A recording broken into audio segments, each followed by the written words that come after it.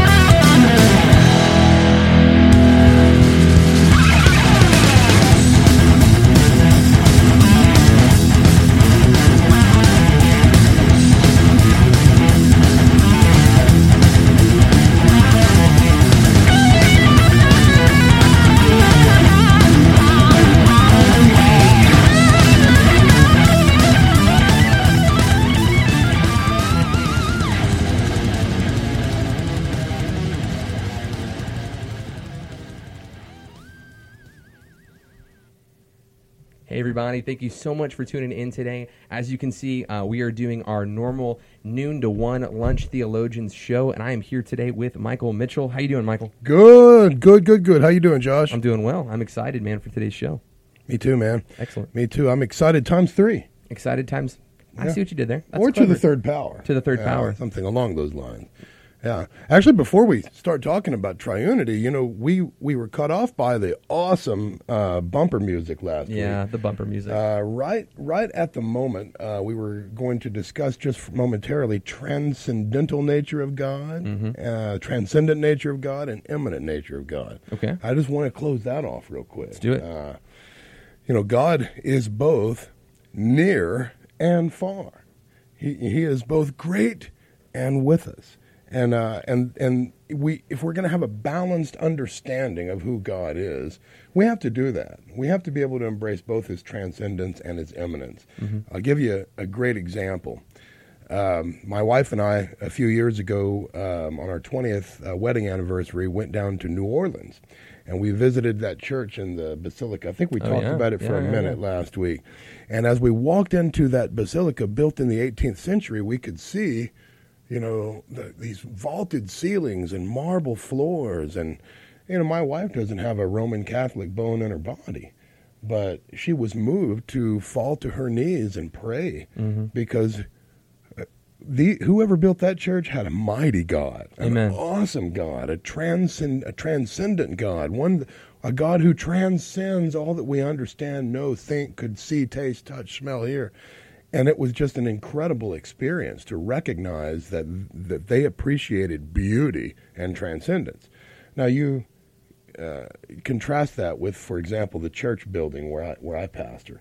I love our church, but the building where I pastor is like a box. You know? Efficient. It's very, very practical. Right. You know?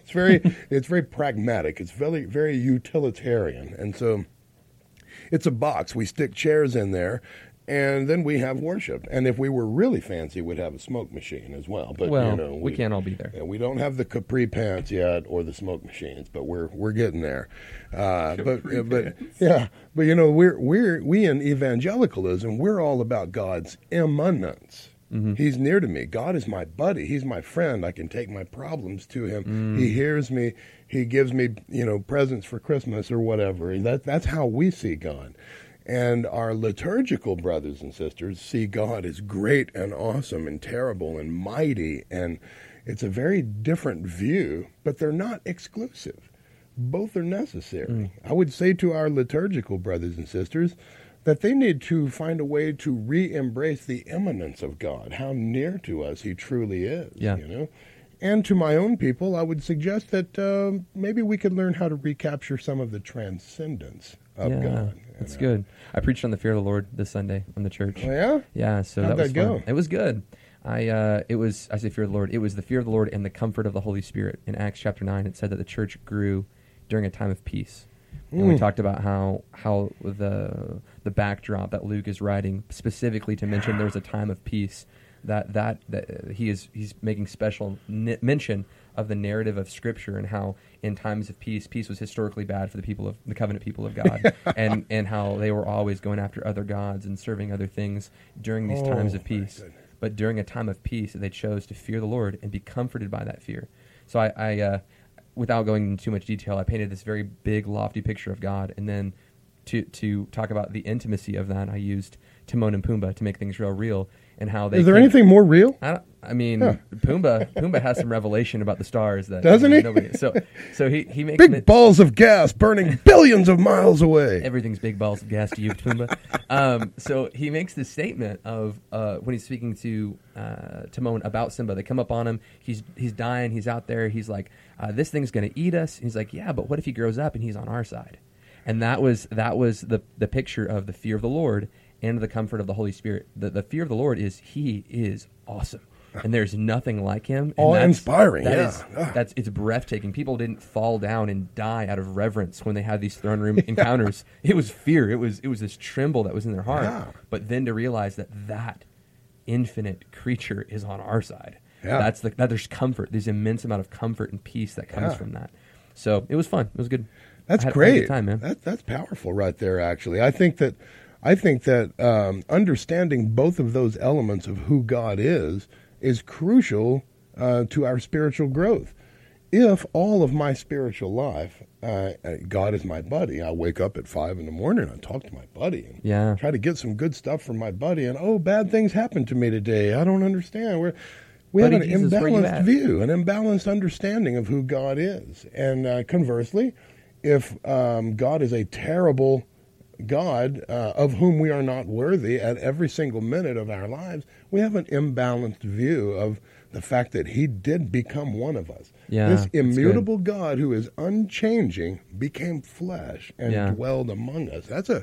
That's God with us. I mean, that's the most powerful of all encouraging words, and it is God's immanence writ large on history, you know? That's why I prefer the term the condescension opposed to the incarnation. I love the incarnation, but there's something about condescension that just makes me feel safe. Like, just the way that I condescend to my children, and I get down on their level, and I express what I perceive to be lofty things, God in his infiniteness.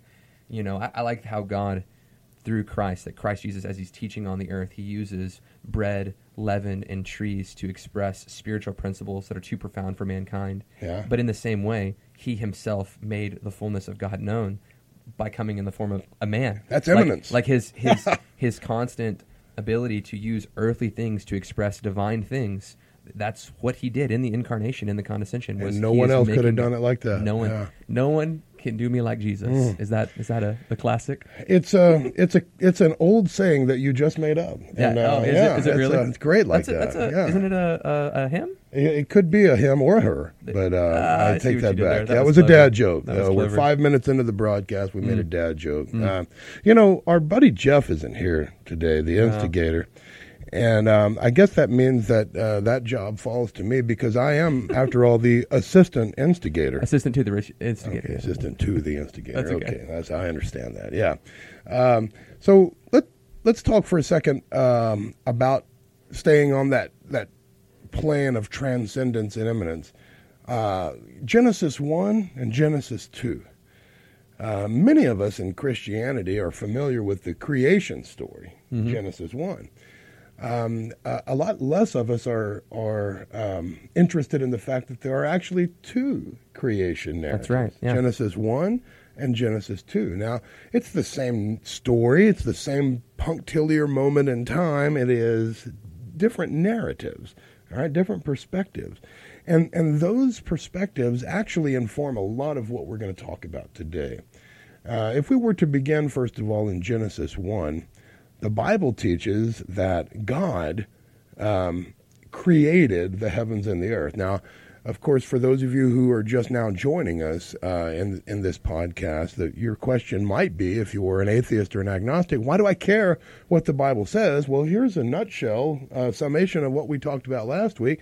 We trust the Bible because we trust the apostles who wrote it. Mm-hmm. We trust the apostles who wrote it because we trust the Christ who sent them. And we trust the Christ who sent them because we trust the God who sent him. Our faith is only foundational in God alone. And because of who God is, and because of how relational he is, and how revelational he is, we therefore can trust the Scriptures as his specific revelation. I shared a bed with a student at church camp who was an atheist. Oh, yeah? So I spent the entire week with him. 2:00 one morning, he's like, yeah, I think I'm going to do this. Like, I think, because he told me on the way up, he's like, I'm either going to spend my life dismembering atheism, or I'm going to spend my life dismembering the Bible and Christianity. And I said, challenge accepted. So we spent every night, talking and walking through it. He experienced the experiential presence, but he also experienced answers, which is foreign in a lot of very dangerous. Very dangerous to worship God with our minds. That's what I told him. Mind, soul, and strength. Isn't that interesting? Oh, man, I thought as Pentecostals we were just about the heart. But anyway, So if we accept the Bible as God's specific revelation, and we demonstrated a plethora of reasons last week. Mm-hmm. Do you know what a plethora is? I do, El Guapo. I do know what a plethora is. Excellent. No, El excellent. Guapo, I do not. Because I would not like to think that one of my men would use the word plethora. Now I lost my train of thought. It's okay. It's okay. Genesis 1, bara, the Hebrew word for create. Something out of nothing. Yeah, God creates the cosmos. And the Hebrew word that's used here is bara. And this word is specifically used to speak of sort of an inspired type of creation, artistic creation, right? Mm-hmm, mm-hmm. One of the most important things that I can point out about God, and derivative from that, his creation, is to say that he did not need to create. Can we just dwell on that for a second? Absolutely. There was no necessity in creation. He did not need us. Well, God needs mankind to be an object of his love. That's heresy. Mm-hmm. If God needed anything in us, he would cease to be God, right? Right. And if God needed anything in the created world, he would cease to be God. Right? And so God does not create out of necessity at all. And that is dogmatic, Josh. That's not speculative. If you don't accept that truth, that creation is not a utilitarian necessity, you are, in effect, arguing against this perfect one true God that we've spent 2 episodes demonstrating. Right? Absolutely, yeah. And so if creation is not a necessity, why then did God create? And the Bible, I believe, is quite clear in Revelation 4:11 when it says that God created for his pleasure. For his pleasure. Josh, if only there were a word for the act of creating something that is of no useful necessity but brings pleasure. Is there a word that, let's think Art comes to mind. Art. In my perpetually 15-year-old mind, I was thinking of another word that rhymed with that one, that my wife would be able to say, yeah, that's all he thinks about. Oh, my gosh. But yes, you're right. Art. Only art, right? God is the first artist. He's the first artist. He creates not out of necessity, but because he felt like it. Right. For the heck of it. He creates. And that bara verb in Genesis 1 is all about that. God being the supreme artist. We'll talk in anthropology in a couple of weeks when we cover that episode. We'll talk a little bit about how being made in the image of God is something artistic. Mm-hmm. But I'll let everybody think about that for a couple of weeks, and then we'll come back and sort of define art even, and all of that sort of thing. But for the moment, being able to understand that God creates simply because he felt like it, because it brought him pleasure. He created for pleasure, makes God the supreme artist. And is there anything more transcendent than fine art. And think about it, you know? I mean, we could, you and I have 10 fingers and toes, you know? And if we were to go to Italy right now and go see St. Peter's Basilica, and we would see what Michelangelo painted on the Sistine Chapel ceiling there, we would look at it and we would say, whoa, man, that's impressive. I mean, I've got the same 10 fingers and toes that cat had, but there is no way it looks like that if I get busy on it, right? Yeah. And so what does that say? Just the existence of this work of art bespeaks or implies that there is a gift that this guy had. He's got something that you and I don't have, right? Yeah. I mean, unless you're hiding something. No. He's got a gift. He's got something we don't have. And so that implies a gift giver. And so do you understand how this work of art, which, by the way, is not particularly Jesus-y, it does not appear on KLTY, safe for the whole family. It doesn't appear on anything along those lines. That was terrible, wasn't it? No, it's okay. I worked on that for a week. Yeah, and, just really prepping. How do I work this in there? But none of that was that way. And yet the greatness, the majesty, the power of that work of art points which direction? Yeah. It's therefore, by virtue of being art, true art, which is excellent and beautiful, it is doxological. True art is doxological. That is, true art always points the way to God, always glorifies God, because there can be no such thing as beauty that we all understand, and we covered that a couple of weeks ago.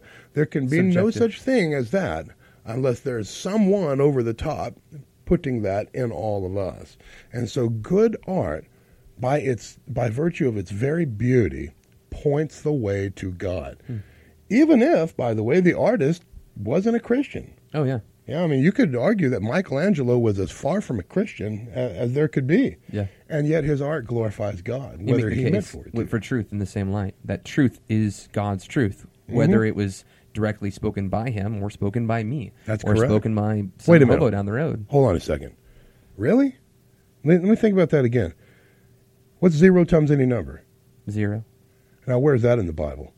That's what I'm saying. Zebras aren't in the Bible. Dinosaurs aren't. Just because they're not there doesn't mean we don't believe in them. Mexican food, not in the Bible. But we believe in it. And we know that's holy. But it's true. Right? It's sacramentally holy. Mexican food, man. It's biblically founded. Absolutely. I don't know about biblically, but theologically. I'll find a verse this week.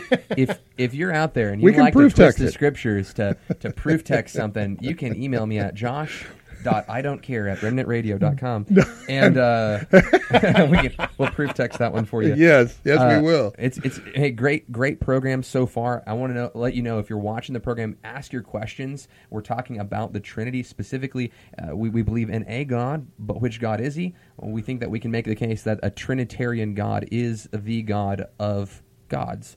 If you can say it that way. It seems kind of circular in logic. We've got a lot of people watching. Mike Tracy's watching. Edward Edwin's watching. He's coming on tonight. He's the Methodist minister that we have coming on to talk about water baptism. We're going to be covering regenerative baptism, paedo-baptism. We're going to be covering all the main topics of baptism. We're going to be discussing that with someone from a different flavor, which is going to be good for us. I'm excited. We intend to cover some of that topic when we get to ecclesiology in a few weeks as well. Right. Yeah, you're going to get a heavy dose of baptismal discussions this summer. One might say you might be immersed in the discussion. One could be immersed, or if you chose to be sprinkled with the truth of these doctrines. But we don't save in spots. We believe in immersion. I understand. I see where you're headed there. I hope your Methodist friend is watching that now. No, he knows it's a joke. He knows it's a joke. Yeah, if the first chapter is bara, about God's artistic creation, this is God's art, right? The beauty of all this. Genesis 2 uses a different Hebrew word to speak about what God did in creation. It uses the Hebrew word asa. And asa means to make, more like a craftsmanship. Yeah. And so, for example, in a previous life, I used to be a trim carpenter, cabinet maker. And so, I would take pieces of wood and I'd run them through the router, And I was never wealthy enough to have like the industrial router, so I'd buy like a 2x12 and put a hole in it and bolt my router upside down, and make a router table that way. And you could make I made all the trim in my old house before we sold it, you know, all the baseboard and door casing, and I make a chest of drawers and the entertainment center and things like that. That's craftsmanship. That's where you're sitting there paying attention to every little detail. I'm not going to be off by even a 16th of an inch on this thing, and this is asa, craftsmanship, right? And so God is not just an artist like Michelangelo. He's a true craftsman like some of those old carpenters who taught me, you know, guys that could just make this beautiful freestanding thing. Not exactly art, it's more craft, right? And I want you to notice that the Bible presents God both ways, as artist and as craftsman as well. He's both. Which are both arguments we've placed before. Say again? These are both arguments that we've placed before. If there is a creation, there must be a creator. If That's there exactly is right. If there's beauty, there must be an artist. Right.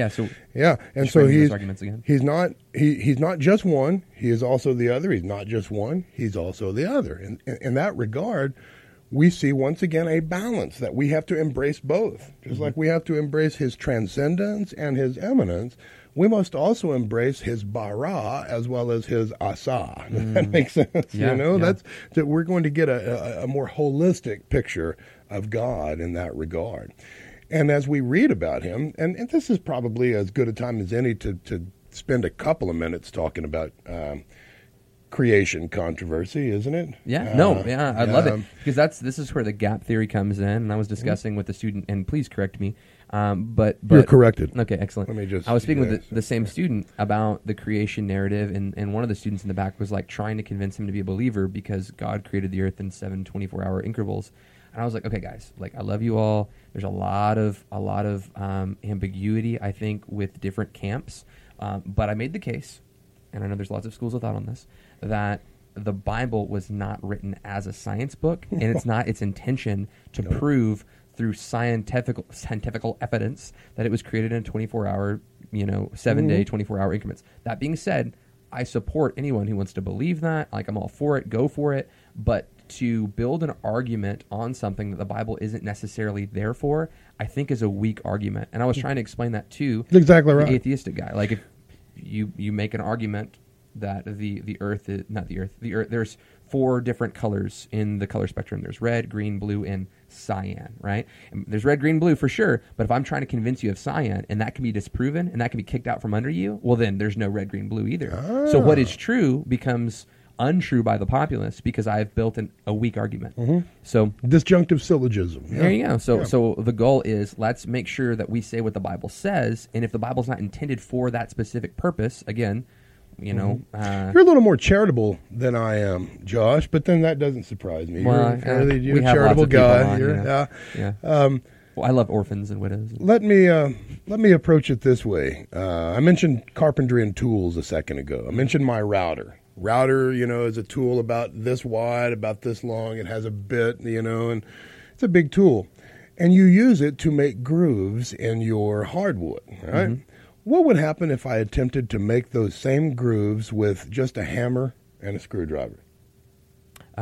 It would look awful. It would look awful. You would have I could probably still get done, but it would look terrible, and nobody would want that in their house, right? Amen. Just like you could rebuild the engine to your car with a ball peen hammer and a pair of pliers. It would take you about 252 years. And it would sound awful coming down the road. Right? Yeah. If it even got on the road, right? Yeah. But that's the same thing with these people who attempt to take the Bible and shoehorn it into a geology book. The people who believe that the Bible is the handbook of Christian living. Yeah. It's none of those things. Yeah. It's none of those things, and it wasn't intended to be read in that fashion. And when you try to read it in that fashion, that's like trying to cut beautiful grooves in a piece of hardwood with a screwdriver and a hammer. It just don't work. Yeah. And God did not mean for you to use his book like it's a tool. That's not. He wants you to read and be immersed in it and see his revelation from all of these perspectives in it and to grow deeper in him in it. He doesn't mean for you to take it and wield it like it's a crosscut saw and then put it back in its case. And That's not how the Bible was intended to be used. There should be no reputable theologian left making the argument that each day in Genesis was a literal 24-hour period of time. Now, I say that in full view, knowing that your comments will blow up with all kinds of people. That there are plenty of theologians who are saying that still. Right. I remember being absolutely shocked in seminary. I won't mention any names, but I took my Old Testament class in seminary, and I wasn't about to believe anything that could legitimately be disproven. And everybody in my Old Testament class was talking about this on an online discussion forum, and they all were like 6 literal day people. The earth is 6,000 years old. Let's ban Halloween, et cetera, et cetera. All these people, right? And I just those things are mutually exclusive. And they are all like conflicted about whether or not they should mention Santa Claus to their kids and things like that. That's that crowd.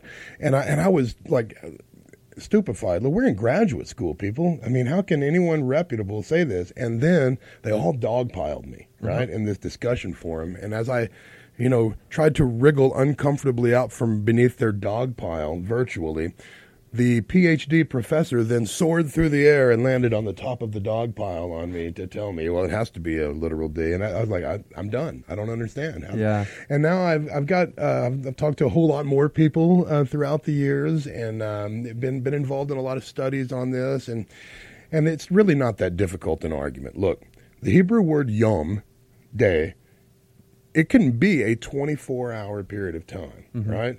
The next day, Abraham got up and did this thing. It can be used that way. But it can also be used metaphorically as an epoch of time. Yeah. In that day, the lion will lay down with the lamb. In the last days, I'll part my spirit. And nobody takes that to be a literal 24-hour period. It's a metonymy of phrase, meaning a period of time, right? And again, nobody here is saying that God didn't create the heavens and the earth.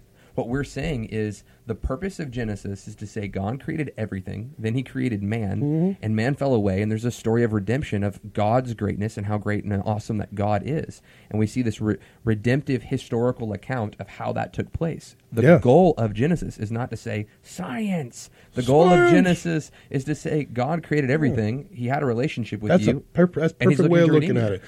That God is the author. He is the artist. He is the maker. It's God-centered. How he did it is of no concern, really, to the theologian. And one more thing I'll say before we leave the creation debate. We'll get your comments blaring pretty good here, man. Get them roasted.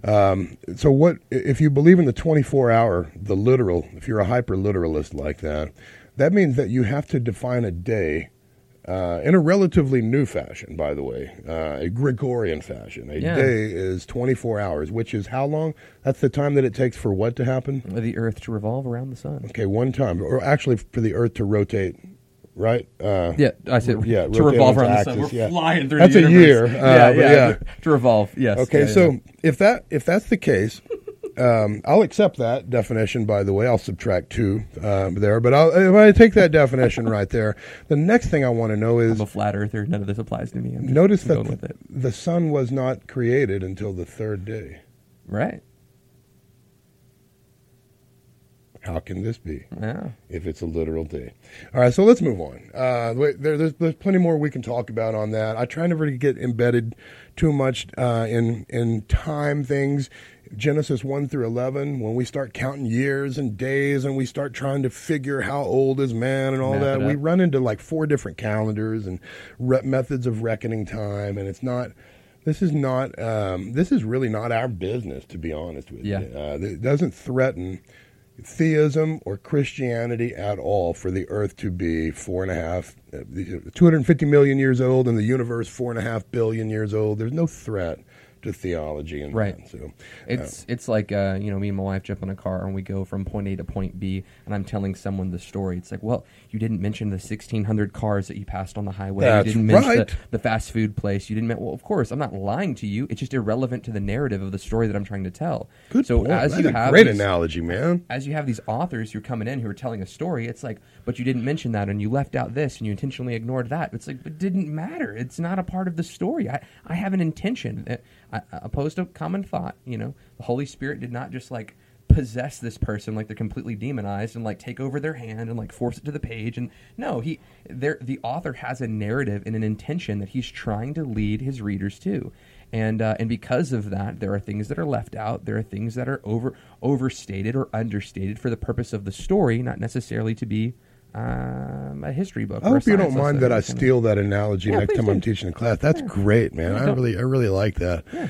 I think that if we accept God on God's terms by faith, which is really the definition of all true theology, you know, the belief that I'm placing my faith in God first, and then that I'll seek reason from that vantage point, not backwards, not the other way around. The next thing we have to learn is why does there always seem to be a concept of plurality when it comes to talking about God, whether it's Old Testament or New Testament? And that's where life gets a little bit fascinating here, is that the early church definitely wrestled with this for a couple of centuries before they finally said, you know what, we better put this on paper before this gets out of hand. Mm-hmm. Now that doesn't mean, by the way, that those early councils all took a vote and said, that's it, from this day forward we're all Trinitarian, and you, Arius, you go on the other way. That's not actually what happened. What happened was that early council in Nicaea, that was just a consensus. Hey, you believe this too? You believe this too? You believe this too? And they found a way to iron it out in language. And so it's an example of how the Spirit was moving the church. He was guiding his church the whole way. Yeah. And there was this consensus, this corroboration in the community of faith of what the truth was. Oneness of heart and mind, if you will. Yeah. And so one of my favorite ways of thinking about Trinity was written by an Eastern Orthodox theologian named John Zizulas. And what he wrote at the beginning of his book was, God exists in community. Yeah. Think about that. Father, Son, and Holy Ghost. He exists in community.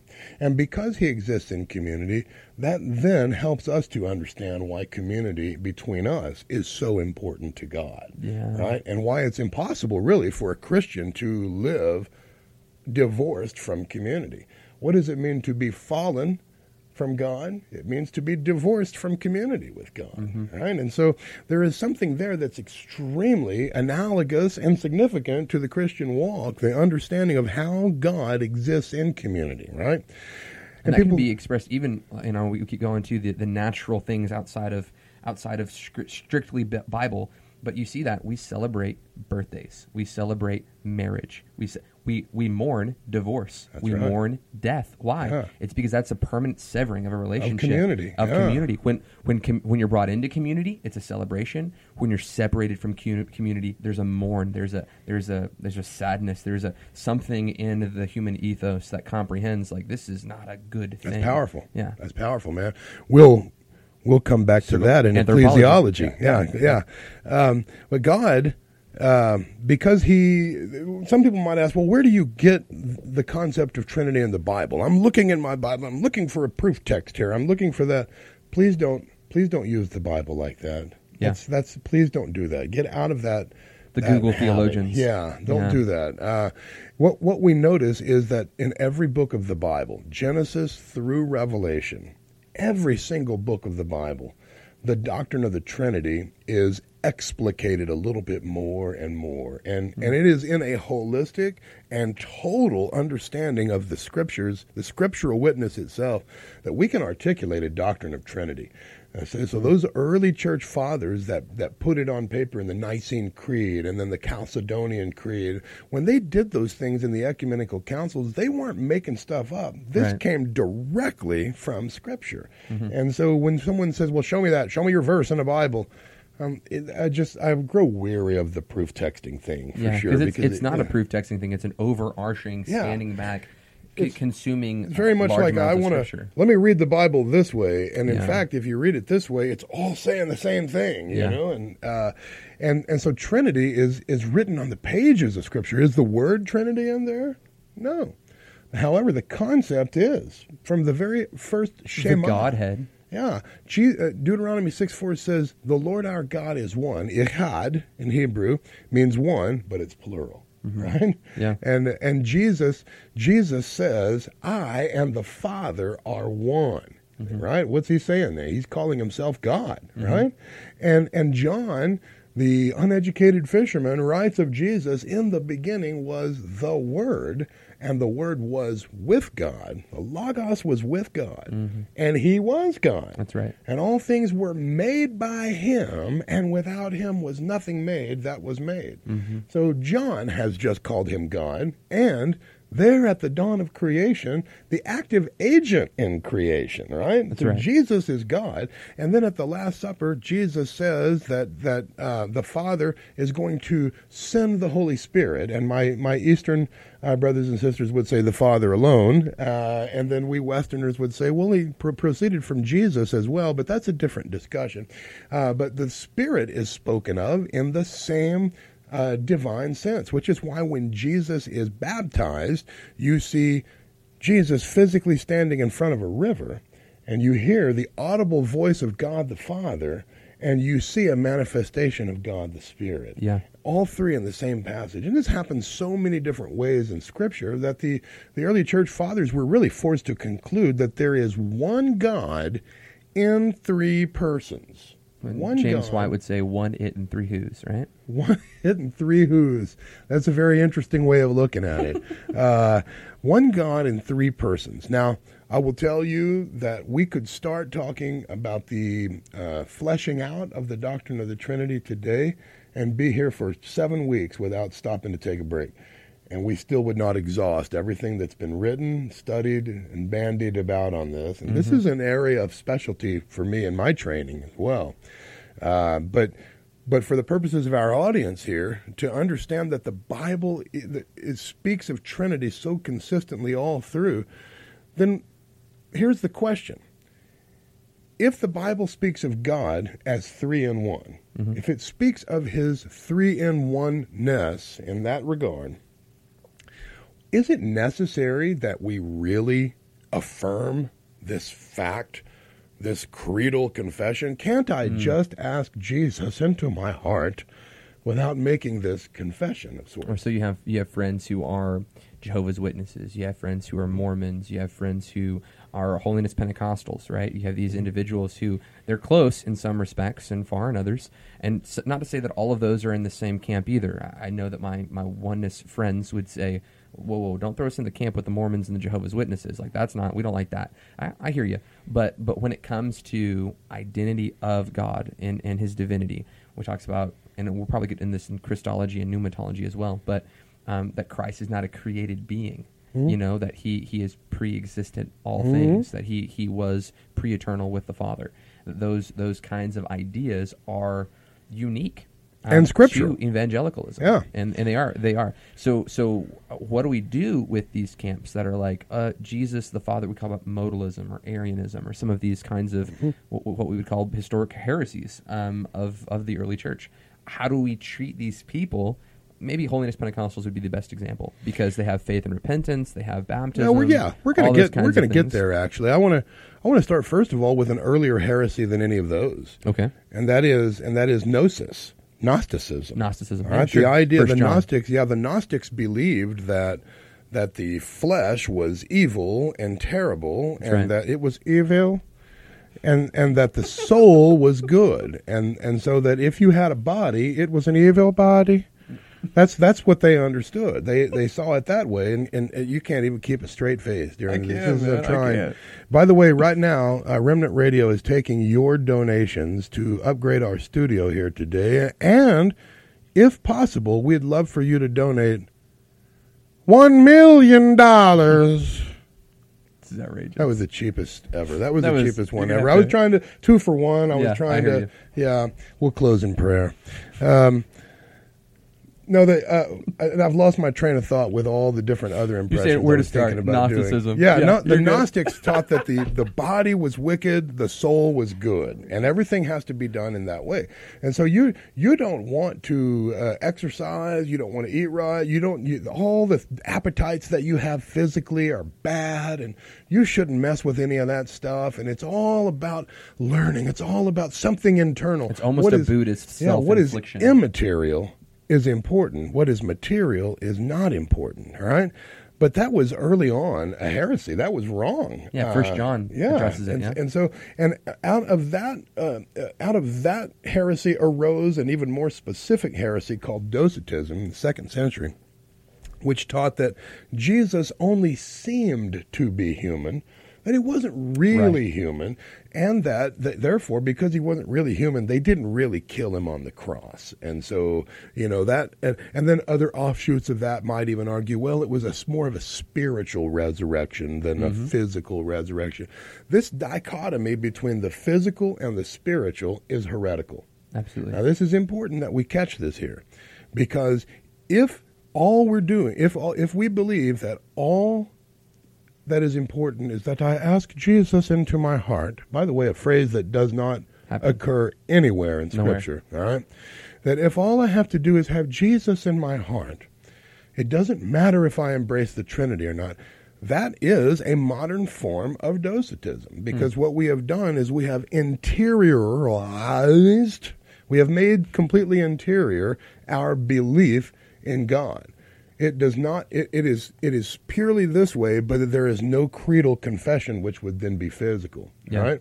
And so that's why classical Pentecostalism, by the way, is a Pentecostalism that experiences something from God, but grounds it in a creedal confession, doctrine, right? And so what should be happening here is we should all be asking ourselves the question: which God are we worshiping, Josh? If it is possible that I can ask Jesus into my heart and I can be a lifelong Christian without ever having affirmed that God is one God, 3 persons, if I can do that, then that means that all of Orthodox Christianity for 2,000 years was full of it, right?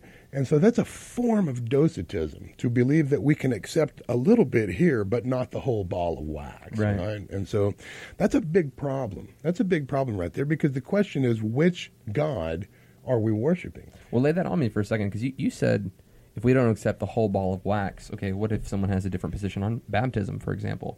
That's not a damnable heresy. I would agree. Why is it? That's not a heresy at all. Right. Yeah. So why would this be considered heretical when you say the whole ball? What is it specifically about? Well, as we'll see over the course of the next 3-4 weeks or so, the whole ball of wax can be used to describe the 5 cardinal doctrines of Christianity, right? There is one God, eternally coexistent in 3 persons, Father, Son, and Holy Ghost. Jesus Christ is fully God and fully man, all right? Mankind is born fallen, depraved, worthless, broken, has to be saved from outside himself. That salvation can only come through the name of Jesus Christ, and Jesus Christ has instituted the church as a means of growing the individual and as his corporate bride. These are, and for whom he's returning. So of those 5, I have a friend who believes that the Holy Spirit is not a person, and that he proceeds from the character and the nature of the Father, but he's a force that comes from. Those 5 cardinal rules would not have actually addressed that issue. That's correct. Actually, it would address that issue. It's the number 1. Really? There is one God, eternally coexistent in 3 persons, right? Okay. And so if you deny the personhood of one of those, then you are actually denying the biblical witness, the witness of Scripture, and the witness of Scripture as it has been promulgated and corroborated in the community of faith throughout 2,000 years of history. Okay. And therefore, as nice as our friend may be, he stands outside the lines of Orthodox Christianity, right? And so the other things that take place can be things about which we quibble. Eschatology, what kind of baptism? We're all agreeing that we must have baptism. That's in that 5th cardinal doctrine. But what kind? Well, we can disagree on that. Soteriology, the study of salvation. You might think it happens one way. I might think it happens another. But as long as it happens, if it's that's happening, essential. And so for today's discussion, when I talk about the whole ball of wax, I'm talking about triunity, the triunity of God. If I just accept Jesus without also accepting the God who sent him as Father, then what God am I really serving here? Because one of the first things that we learn in history is the dangerous ramifications of heresy. Let's Are you a hunter, Josh? Do you do any hunting? Anybody in our audience? I've got a 3-year-old that likes to run out in parking lots sometime. That's about as much Oh, hunting as I do. that's actually more skilled hunting than what I normally do. Yeah, I love to go hunting. I hunt all kinds of things. I'd love to go hunting with you. Nobody we should do this. We should do this, man. In fact, we could actually podcast from a deer blind this winter. Yeah, that'd be great. Someone remind me that I said that as we move closer to November. This will be the highest rated video in the history of Remnant Radio. This will be where Josh finally shoots me. But anyway. Theological headshot. No. When I'm getting ready to go for deer season to begin, I want to sight my rifle. All right? Mm-hmm. And so you sight the rifle it's got a scope. Mine has, my 270 has a scope on it. And I'll go 100 yards away from my target, all right? And I will put 3 rounds downrange right in the center of that target and look at where that grouping is, all right? And I notice, hey, that grouping is about 6 inches lower than the bullseye, you know? That's why you shoot a grouping, so you get a good feel, right? Mm-hmm. And so I'll take a dime. You're supposed to have a screwdriver, but none of us ever bring one of those in the field, you know? And you just move that sight one click. And that one click, it doesn't feel like much where you are. But, man, it raises it 6 inches at 100 yards. Mm-hmm. Now, you think about your target being 300 yards away. And you were 6 inches off at 100 yards. At 300 yards, you're 18 inches off. Mm. You're now shooting in thin air. And at 2,200 feet per second. You're safer as the target at that point. Yeah, you're actually going to hurt somebody if you don't sight your rifle correctly, because what looks like a tiny little movement here has major ramifications downrange. I see what you're doing. And it's exactly the same thing with heresy. If we believe, for example, that Jesus is a created being here, and we don't and you say, Mitchell, you're nitpicking with your little correction here. Just hold on a cotton picking minute. Yeah. We had a guy once who said this. Mm-hmm. His name was Arius. Mm-hmm. Jesus is a created being. Well, let's take that out to its logical conclusion downrange, all right? If Jesus is a created being, then how can he be the Savior? Right? Yeah. Hey, only God can save. The Bible has been clear about that in all 39 books of the Old Testament. That's right. So if only God can save, all right, then Jesus cannot save if he is a created being, right? Yeah. And so Arianism, as it's called, it denies the divinity of Jesus Christ. Oh, absolutely. Yeah. And even beyond that, I think in Isaiah, there's no God before me, there will be no God after me. You better believe it. Right? Yeah. And like That's the exactly idea right. that he is a created being, but he's the creator of everything, denotes that he is God. Right, so someone makes and has case. Always been God. Yeah, well, he makes the case. You know, I'm the creator of all things. It's like, okay, well, if Christ is the creator of all things and he was created after God, that makes him a God that came after God. Why not 5, 6, 7, 8, 9, 10, 20? And once again, you're arguing with the Bible now. I'm using the Bible to make logical conclusions. Absolutely. And so you can't have that, and that's why the early church read with alarm what Arius was doing, and they said, let's have a council. Let's get together on this. Have you guys been teaching this? What about you guys in Asia Minor? What about you guys? Hey, we've all been teaching the same thing. We've all been reading the same letters. We've all been acknowledging the same truth about God, except you, bro. Except you, Arius. You are the one that's different. Please give a defense for why you believe that we should all change what we've been teaching for 300 years. Go ahead. They give Arius the floor. He stands up and gives an impassioned defense of Arianism. And meanwhile, the bishop of Smyrna is sitting across the table just getting angrier and angrier at Arius. You can't believe that he is just, are you serious? And he's just getting hotter and hotter. I mean, after all, what more proper defense is there for us to make than a defense of the one true God, right? Oh, yeah. And so this bishop is hot, man. And finally, he's had it. He can take no more. He stands up from his place at the table and strides across the room and punches Arius right in the grill. And, the poor bishop, he's got to spend the night in jail over it, And legend has it that angels came and ministered to him and all that. We can't corroborate that part. But we do know that the punch took place.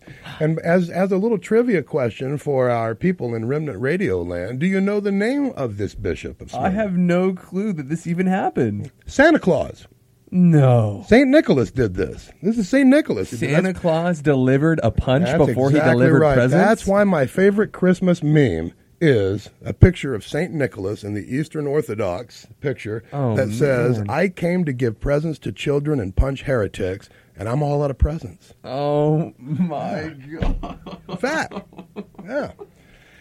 And so next time you run into the earth is only 6,000 years old, homeschooling, let's ban Halloween crowd, Yeah. and they start the thing about Santa Claus, you can say, no, Santa's cool, No, yeah. He defends the Bible more That's than you right, do. man. It's gold. Oh my gosh. It's gold, Jerry.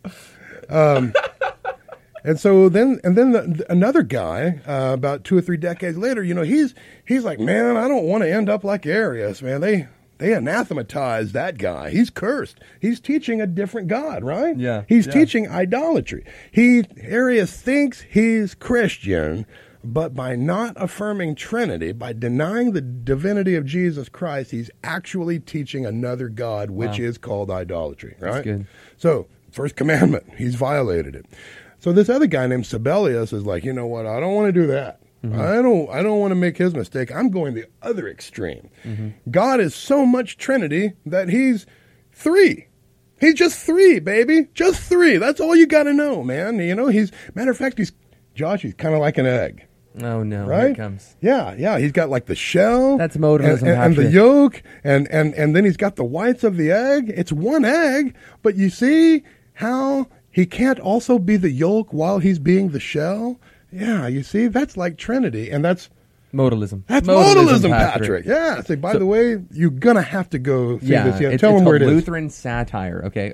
Lutheran Satire is the channel, and it's called St. Patrick, and I forget the guys' names, but it is a hysterical little cartoon. And very orthodox. Very orthodox, where St. Patrick is trying to express what the Trinity is using illustrations. Yeah. And how ultimately every single illustration falls short, and they push him all the way to a creedal confession of what the Trinity is. And he's like, it's the God of all gods before, he explains what that creedal confession is, and they go, why did you say so? And ultimately the conclusion of the film is to use satire to express theology. Can that be done? Yes. Can we do that? I hope so. I wasn't aware. Or we were wasting our time. Yeah, I thought that satire was like of the devil or something. We had to be very serious and constipated at all times, Josh. That's what I was under the impression of. But Sibelius, he's the one that says, well, there's 3. And what he does, he exists in modes, like me, for example. I am a pastor, I am a professor, and I am also a contractor, right? And so I'm wearing my professor hat today, I wore my pastor hat yesterday, and I'm wearing my contractor hat here in a little bit or whatever, you know. That's modalism also, because I cannot wear all 3 hats at the same time, right? And so that's the problem with modalism. And so really any analogy of the Trinity, I can't say this enough, any analogy of the Trinity is a bad analogy, because there is nothing in nature that can possibly correspond to God. He's God, he's uncreated, we are created. Nothing in nature corresponds to that, so no analogy will work. As the 2 monks in the film will tell you, the Trinity is something which must be learned and confessed by faith, just like your belief in God. The early medievals actually had a diagram that they used, not an analogy, a diagram. Now, I meant to bring it, and I forgot. So along the way, we like to use what we have, right, to teach people things. Here it comes. And so what I've done here is I'd like to let this Whataburger cup represent God. All right, there's one God. All of its infinites. All right, this is God right here. Now, please don't just cut this video off right there at that statement. Make sure you've heard everything else we have said and we'll say after. For those of you who are watching and can't tell, it's at least full. And so there is God. But God exists in 3 persons. He's one God, Father, Son, and Holy Spirit. Okay? Father, Son, and Holy Spirit. Now and really it's supposed to look more like this. But for the sake of the camera angle. Yeah. And so what the medievals did is they had lines. They had lines that would go from God to each person in the Godhead. So if this is the Son, for example, you had a line here, and in Latin it would say est, or is. So the Son is God. That's right. God is the Son. The same thing over here. God is the Father is God. Same thing with the Spirit. The Spirit is God. God is the Spirit. Okay?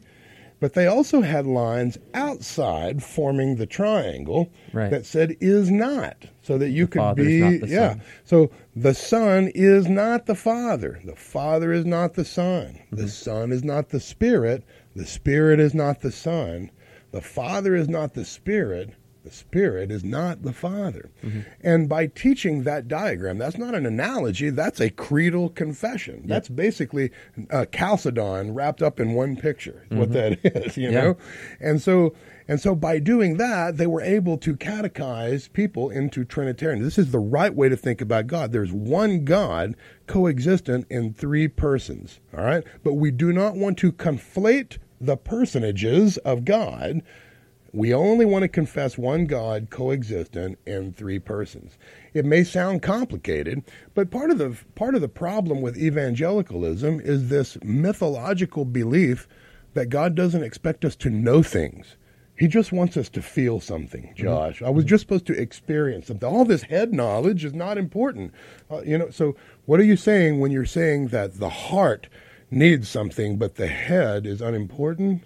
Again, docetism. Yeah, right. It's good. That false dichotomy. It's a spiritual thing. And the Lord said to worship the Lord your God with your whole heart and with your whole mind as well. And so, real quickly, we just have a few minutes left. I want to talk from there about how we end up with some bad heresies. For example, Arianism is a problem with the inner line. The Son is not God, right? Sabellianism or modalism is a problem with the exterior lines, basically letting them run together. They all are one. Yeah. Right. And we have other kinds. Patripassianism. Can you say that word? Patripassianism. Yeah. That's the belief that God, the Father, died on the cross for your sins. Minus 40 points, you fail the course. God the Father did not die on the cross for your sins. No soup for you. He did not die on the cross for your sins. God the Son died on the cross for your sins. That's right. And it's not nitpicking. Remember, if we're one click off here, 100 yards down range, we're missing our target. That's right. It's really important that we get the creedal confession right and then grow spiritually from there. That's important. And this dialogue, we have had a Trinitarian conversation with Dr. Scott Harrell. Oh, there's one of the best ones to have one We with. will have him doing Christology here in a couple of weeks. So he's coming back on in July. I'll get the dates for you guys if you're interested. But it's going to be a killer. Is it going to be next week by any chance? It might be next week. Because we're also going to be talking about Christology next week. You're going to have a double shot at DTS next week. It's early July. I know that. And I'm going to ask questions to him like, did Jesus do everything as a man, or did he do some things on the earth as God? We're going to ask questions like that. We're going to ask questions like, it's going to be fun. Great. There's a lot of hypostatic union questions, things. Man. Yes. Yeah. There's mainstream questions and mainstream things that are being said that I question, is it fair to say that? So we're gonna have some fun. We will delve into hypostatic union. Hey, please leave the father alone. I'm sorry. Yeah, I apologize. There are hypostatic union things we're going to talk about next week. For right now, what's important is that we confess the existence of one God, coexistent eternally in three persons. Now, one of the things you are seeing as a problem is when we create false dichotomies. And evangelicals are famous for this. Yeah. We create false dichotomies between the physical and the spiritual. When I was getting my license to preach, I remember one of the three guys on my panel warned me because we were moving to go to seminary. He said, now listen, don't let all that book learning that you have to do in seminary chase away the Holy Spirit in your life. If the Holy Spirit afraid of words? Yeah, by the way, if the Holy Spirit can be chased away or blocked in some sense, then he's not really God, right? Yeah. And so this guy was Gnostic. He's Docetist and didn't realize it, right? Yeah. And so we create these false dichotomies in that way. If we affirm that the Spirit is God, then he's omnipotent and omniscient and all those things we've already talked about, right? And so what we want to avoid are dichotomies like that. I'd like to leave you with a couple of ramification questions here. Back to God being the creator and the maker. What are the ramifications of Trinity in our lives, first of all, What are the I take it that the most Trinitarian prayer of all is a prayer prayed to the Father by the power of the Spirit in the name of the Son Jesus. And there are practical ramifications that take place in our lives as well. We won't have time to cover all of those, but you could comment in, and perhaps we could get a discussion going on some of those. But let's talk about a couple of ramifications about God the Creator and God the Maker. If God is an excellent craftsman who makes things, what does that say for what he values in our work? Yeah, that's good. Excellence, right? Yeah. And if God is a creator who finds beauty in his work, what does that say about our ability to look around and see non-utilitarian beauty, right? We should be able to appreciate useless beauty in that sense. And so this week, as we continue meditating on the Trinity and get ready to talk about Jesus Christ, let's do something that appreciates useless beauty this week while being excellent. Amen. No, hey, so we got a minute left in the program. Thank you guys so much for watching this week. I really want to encourage you to go to our website at theremnantradio.com and donate for us there. We're trying to raise $25,000 during the month of June. We're trying to raise $25,000 total during the month of June. We have a donor who's committed to give $5,000 or to match up to $5,000. So if you haven't done that yet, please go to our website and give. We've had multiple thousands come in, probably close to 3, probably bumping on 4 right now. So I'd really, really encourage you, please give during the month of June while you still can give during the month of June. It's going to be a blessing for us to get this gospel message out on multiple satellite networks. So I want to thank you guys so much for tuning in every single week. We'll see you tonight. Want to thank Kairos Classrooms for sponsoring this episode of Remnant Radio. And if you're out there, you've ever wondered, hey, I wonder if learning a biblical language would be a supplemental tool for me to help me in my biblical studies. Well, you need to check out Kairos Classrooms. They offer Greek and Hebrew classes that can help teach you and train you. It's a live classroom environment with actual students and actual live teachers, and they help teach you the biblical languages of Greek and Hebrew. You need to check out Kairos Classrooms today. There's a link in the description, and you can use the promo code REMNANT to get 10% off. These classes are already crazy affordable, but with the promo code REMNANT, REMNANT, you'll get 10% off of Kairos Classrooms. So check that out today. And thank you so much for Kairos for sponsoring this episode of Remnant Radio.